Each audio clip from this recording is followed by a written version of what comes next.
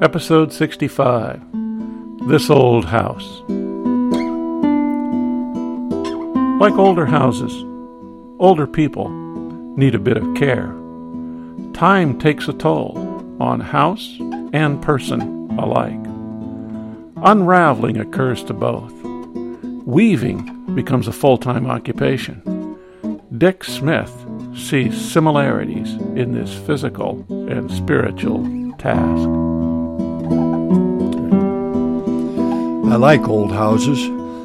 Older architects and builders created interesting designs, and owners made their own addition over the years.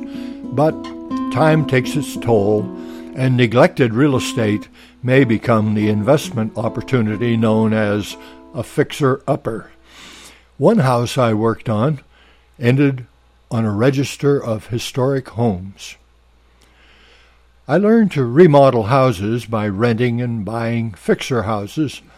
I had the limited salary of a teacher, but I taught shop, and I had some skills in most of the building trades.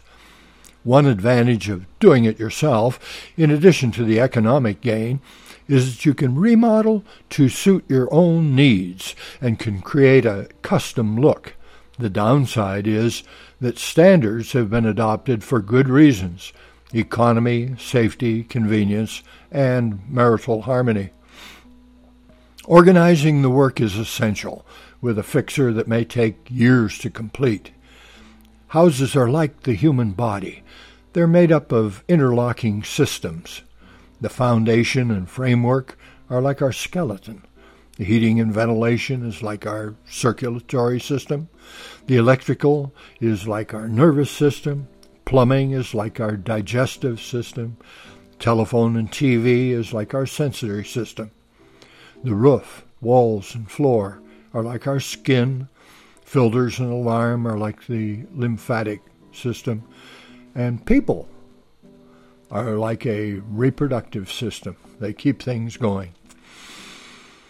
Retirees become fixer-uppers sometime. A large part of the economy centers on our health cares.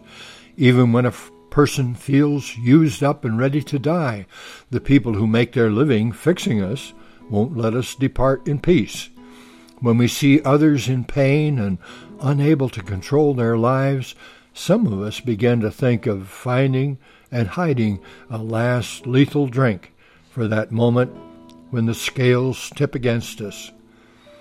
My house should perhaps have been allowed to take that fatal plunge. It would have come soon enough from a crumbling foundation or the worn-out roof or a fire in the haphazard wiring. Maybe a tree limb would have dropped from the pines near the entry. Any of these things can still happen, but I'm fighting to prevent it.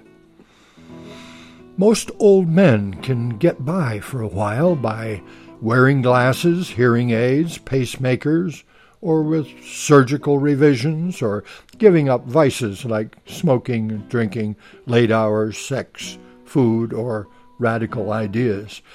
Although functions are impaired, we stay in the lineup. My house was like a sick old man. Its systems were falling apart, and it did not function well. I wondered, would it be more work to fix it up or to build a new one?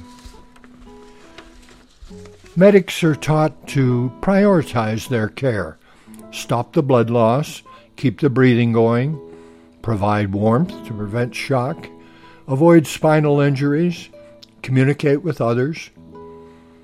As a house doctor, I have to know what to do first. Generally, that means from the ground up, depending on the weather, my budget, and the support of family and friends. Having a plan or journal helps me to stay sane. I've known sick people who are cheered by having a proper diagnosis and treatment plan, even if they fail to improve. I know what I want to do with my house, for example, but I need to sort it out in words. Often when I see what I've written, I change my mind about my priorities. When we look at all the systems in a human body or in a house, it's a marvel that any of them work. When the whole organism continues to function, it is miraculous indeed. Physics teaches us that entropy is at work, always tearing things down. It means we have to work and fight to keep going. A friend once said, there are two kinds of people, ravelers and weavers. The ravelers going on without any help. I wonder if I can weave fast enough to keep this old house in one piece.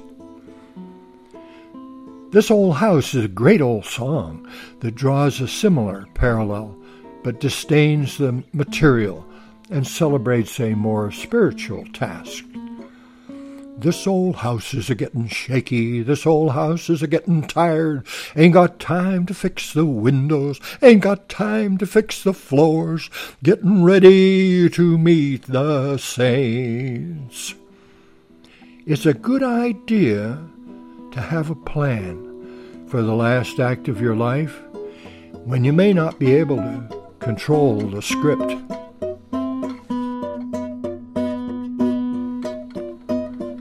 Dick Smith is weaving his way through life in Bellingham, Washington. This is Retirement Talk. I'm Del Lowry.